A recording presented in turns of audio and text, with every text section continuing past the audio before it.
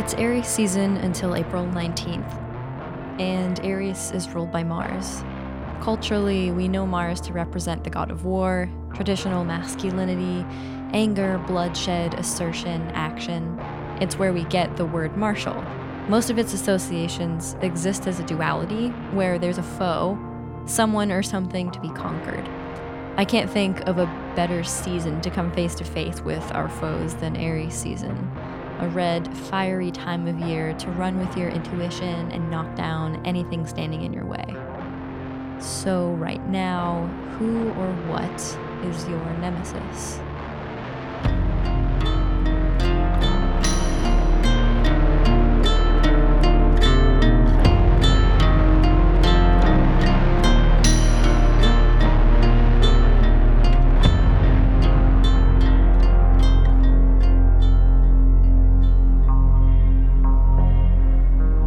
The word nemesis is Greek in origin, meaning just indignation, righteous anger, and distribution. It's also the name of the Greek goddess of vengeance, personification, and divine wrath. So though we typically attribute it to human opponents, it actually contains a vastness that extends to anything that we can assign meaning to. Right now in this pandemic, we're so isolated that it's probably less common to experience a human opponent. It's more likely that we're battling an empty room, our anxiety, boredom, insomnia, maybe unemployment or illness. On a broader scale, we share some rivals.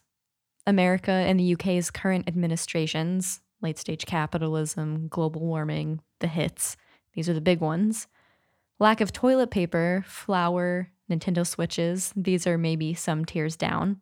I'll tell you some things that I'm missing really bad right about now. The darkness of a movie theater, the murmur of a bar crowd. Will these things feel jarring when we're able to experience them again? Will we be afraid to touch our friends? But listen, at a certain point, we have to set these worries aside. It's human nature to do that, to set them aside. It's psychological resilience. Our brains adapt and we push forward in some way. I'm not going to sit here and preach to you again about exercising, reading self-help books, or starting a new hobby, because those things are real, and if you can find the time to do them, you definitely should. But we can't talk about it again. I'm talking about getting a grip on your life in any small way you can. What are the roadblocks you're feeling the most right now, and how can you just get them in the gut? They can be small roadblocks, a less than healthy addiction, a client who still owes you money, a crush who ghosted you, your friend who said something rude that you've been holding on to for too long. Or it can be bigger and more subtle. The next step in your career or a project you've been meaning to get off the ground. So what is it that's stopping you? But let's not think that big yet. I want to just keep reiterating that this is something that should feel light, even if it's confrontational.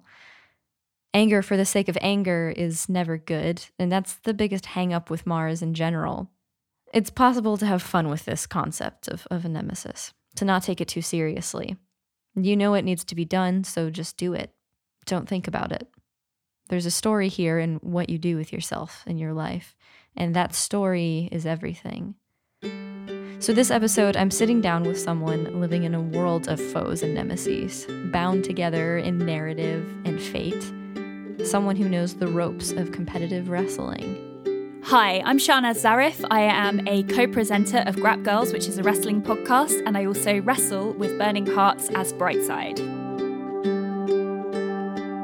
I got into wrestling through an e-entertainment show called Total Divas, which is essentially a show with more in common with Real Housewives than actual wrestling, like SmackDown and Raw, but I really connected with it.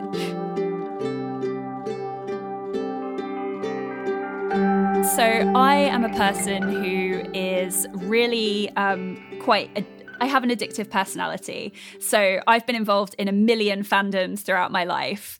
And as soon as I got into wrestling, I knew that I couldn't stop at just watching it. I had to do commentary on it, and I immediately started looking up kind of groups within London who trained. And that's how I ended up finding out about Burning Hearts. And maybe 6 months after seeing Total Divas, I was walking into my first training session. What excites you most about wrestling that made you feel like you needed to be a part of it? So to begin with, I didn't really enjoy wrestling that much, but the thing that really got me was just the audacity of it. It's such a bizarre way to tell stories, and that's essentially what wrestling is. And people are settling feuds and settling scores and forming alliances, all while wearing spandex and, coming out to these ridiculous theme tunes and then jumping over the bars and doing splits and stuff. So for me, the fact that it's just so very camp, that's what really got me into it and made me really love it. So it sounds kind of like I always see this meme on the internet that's like economics is astrology for men. So would you say that wrestling is reality TV for men? Oh my God, yes, I think it actually might be. And there's just the thing that I find so funny about wrestling is that I was put off of it for a really long time because it was just it appeared to be just so male and so aggressive. And what I find really funny now about it is the fact that I watch it and it just seems so obviously homoerotic. And yet men watch it, or at least most men, I would say, watch it taking it completely seriously and not seeing that at all. So I don't know. I also really enjoy the very queer aspects of it too. It's interesting how it feels like the things that are the most boys clubby are the most homoerotic. Absolutely. And rightly so, I guess. Yeah. So what can you say about the world of small wrestling leagues for people who don't know much about that? For example, I had no idea they existed until I talked to you about it. I really only knew of the major, WWE, I guess. Yeah. So outside of WWE, if you don't know, there are several indie divisions that's generally where WWE get their talent from, that they scout from those indie divisions. And they generally put on live shows around the world all year long. But then beneath that, you have the local wrestling federations. So I found out about Burning Hearts through the internet. But then through them, I found out about other small scale wrestling federations within London, like the Lucha Libre. And I found out about, there's another one called Eve. And the thing that's really nice about them is that the majority of people who are there are not training to become the next Rock. Most people are there because it's fun and because what you find out very, very quickly is that actually you don't need a great deal of physical prowess to be a good wrestler. A lot of it is acting. I mean, if you can sell, which selling means acting, if you can do that, that is part of what makes you a really good wrestler. And if you can push forward the storytelling through things called promos, which is where you either comment on a match that's come before, or you say to the camera what you're going to do to the person who's wronged you, that is where that's where the real good storytelling comes from. And then it's almost as if the physical stuff is kind of secondary to that. And I wouldn't have understood that, really. I wouldn't have understood the psychology of wrestling unless I had been to those smaller scale training, because it doesn't always come across clearly in the big ones like WWE.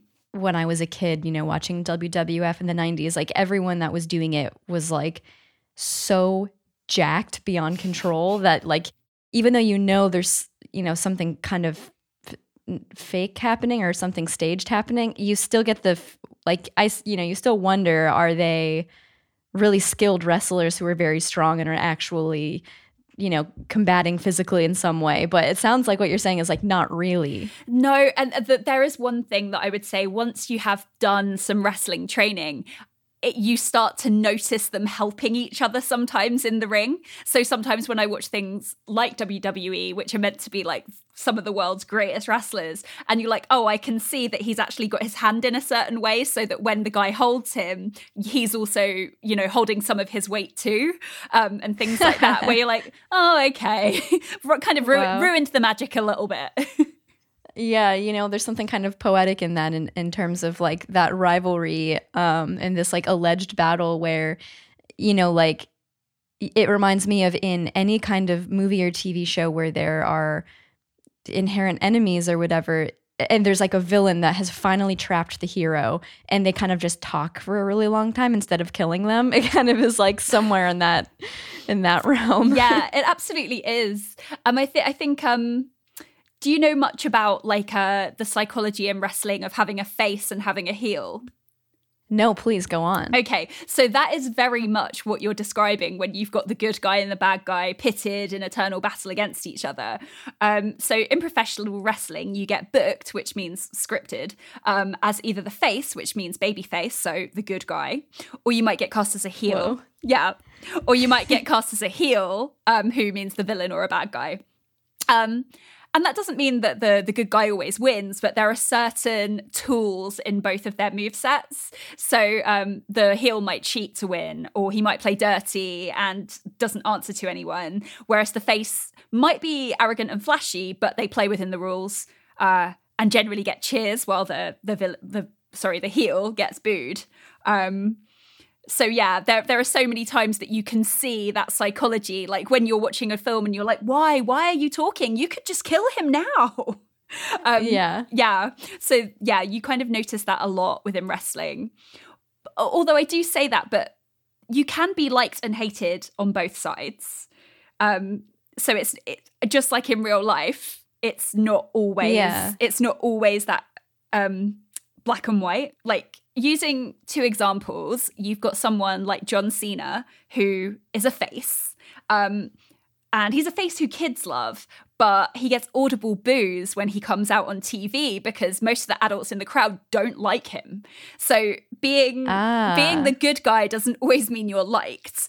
And one of the things with faces is that a face can have something called a heel turn, which is where you turn bad, which obviously also happens in movies where you get a good guy going rogue. So for instance, if fans don't like you, one of the things they might do to kind of push your storyline is have you have a heel turn, which is where you're either tempted by the dark side or just plain fed up with what's going on for you, which is good storytelling.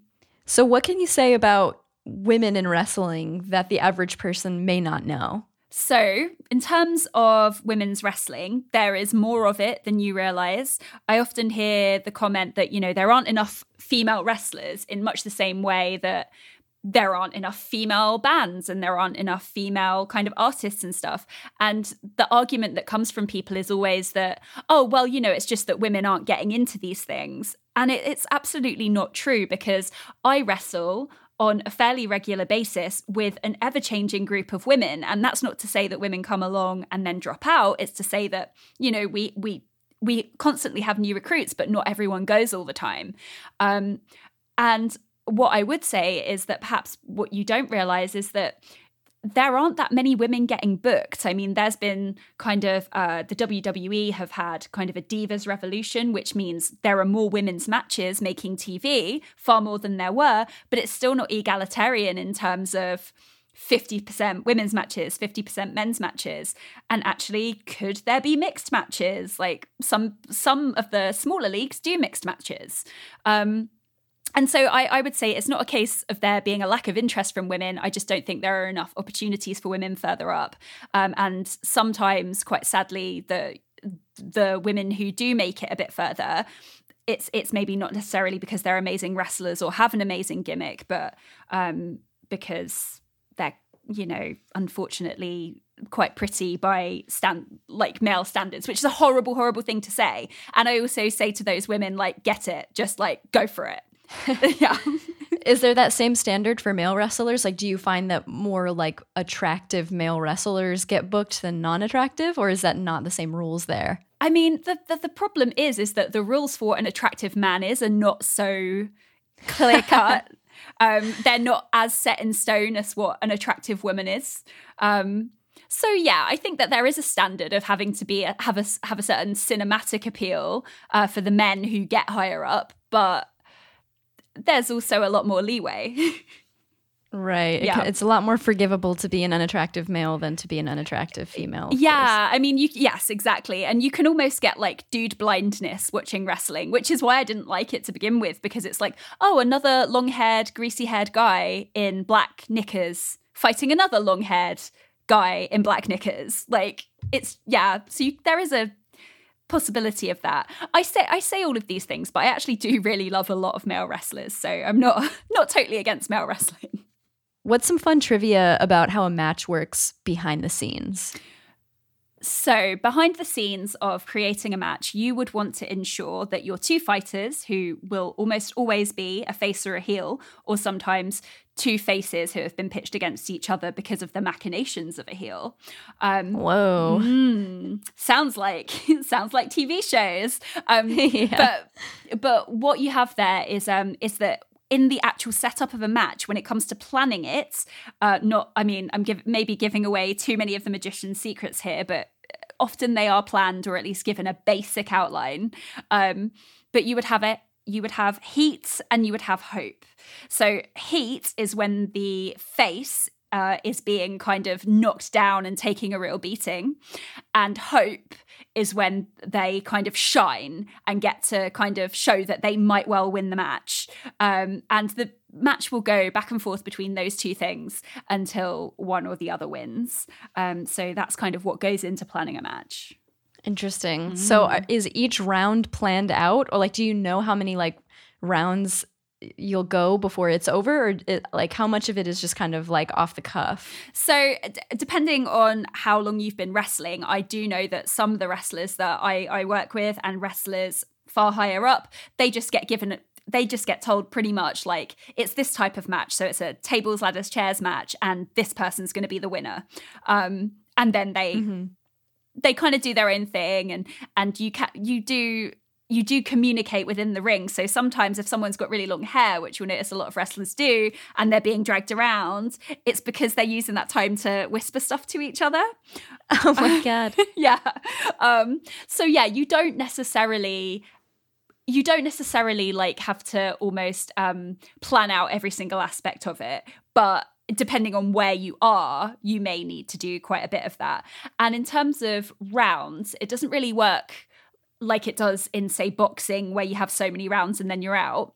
What you normally have in wrestling is you have a one fall match, which means either if you tap out or you're pinned for a certain amount of time, that's the person who you tapped out to or who pinned you is the winner. But sometimes you have 2 or 3 falls, which might mean that you go several rounds. But those are actually not very common. So what do you think the biggest hurdle is in the world of wrestling right now? I mean, if there's the very obvious and topical one, which is coronavirus.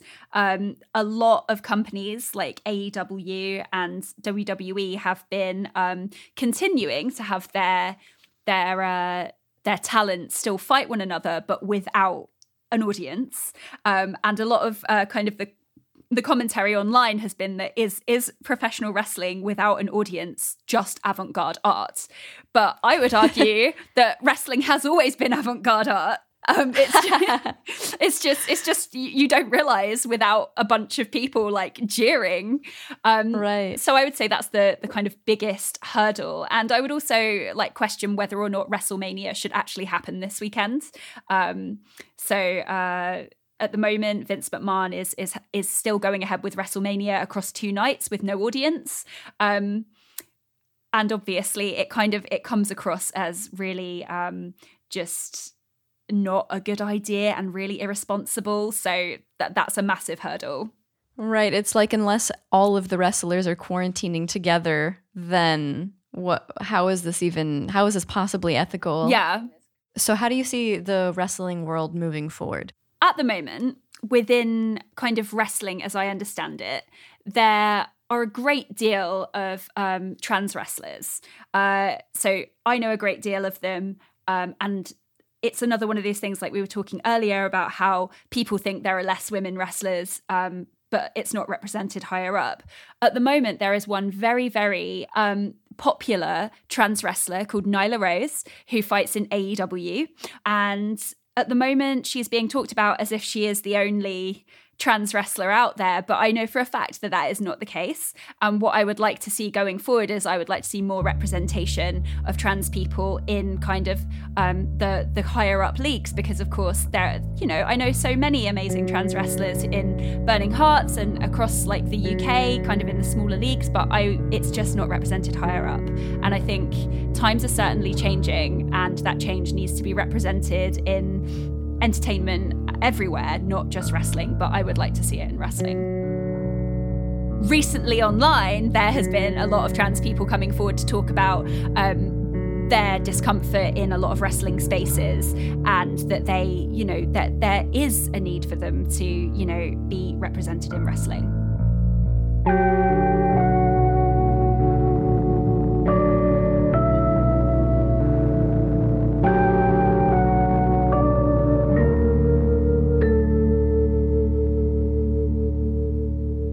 Shahnaz's chart is very sweet, with a Sagittarius sun in the 7th house of partnerships, Taurus rising, and Taurus moon in the 1st house.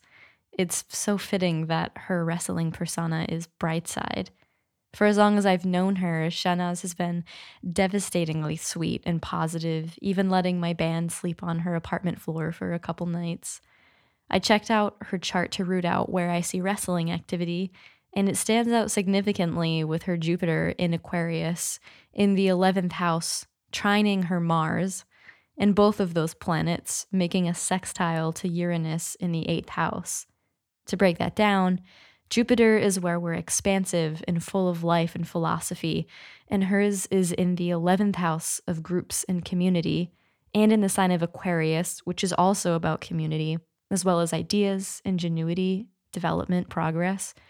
We see her involvement in gender inclusivity here, and it's sextiling Uranus, which I tie in with podcasting, her chosen medium, and it's in the 8th house of transformation.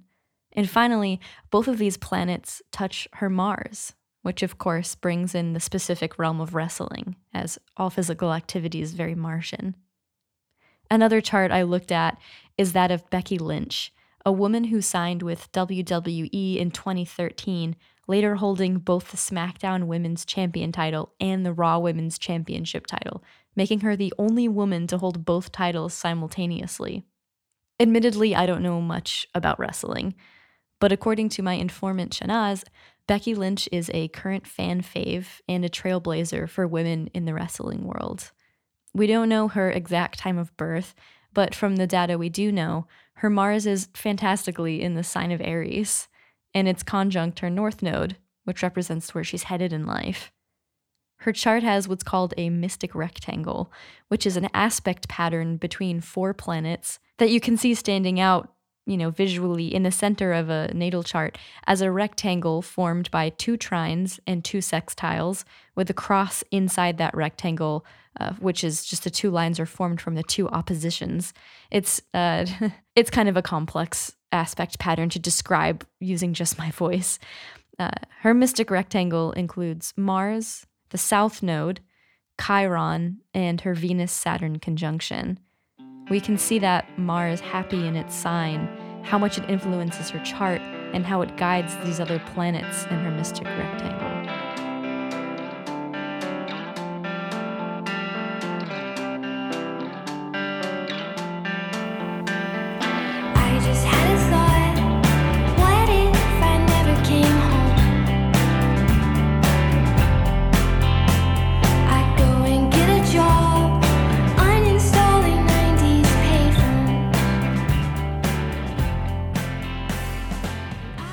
I'm catching Aries season kind of late. With everything that's been going on, things just started to fall behind. In this way, it feels kind of the opposite of how this season should feel. It should feel full of energy, intuition, and forward movement. But instead, we're all cooped up inside, unable to really express except through social media. But in other ways, Aries is everywhere. And how vocal everyone is on social media, kind of yelling, transmuting their helplessness into aggression. We don't know what the world is going to look like tomorrow or the next day, week, month, year. We're entering a world that is wholly new. Aries is the beginning of the zodiac, and it ushers in the unknown fearlessly. This is what I'm trying to carry with me now. Some amount, even just a drop of this fearlessness. This song, I Go Out at Night by Ratboys, uncorks some of that bottled up uneasiness, some of that fear, and releases it. Listening to it, you can feel the heaviness of the night, of the dark path forward ahead of us, but it feels somehow light. All you can do is keep walking, eventually lying down to sleep. Then the sun will come up, it will go back down, and we'll start over again. The only sureness in this time comes from a single idea that even when we're scared, we have no choice but to carry on.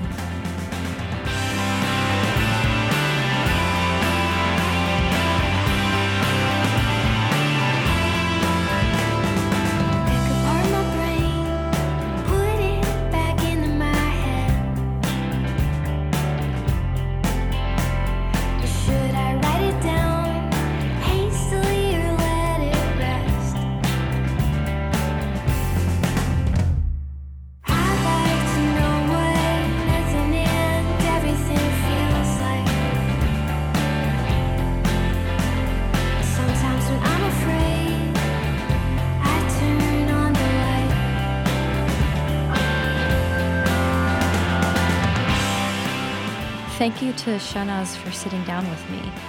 You can find more info on her podcast, Grap Girls, at grapgirls.co.uk, and that's GRAPGRRRLZ.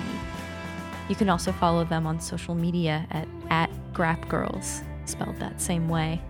You can also follow Shahnaz herself on Twitter at ZARIFSHAHNAZ for updates on her wrestling, her podcast, and her music.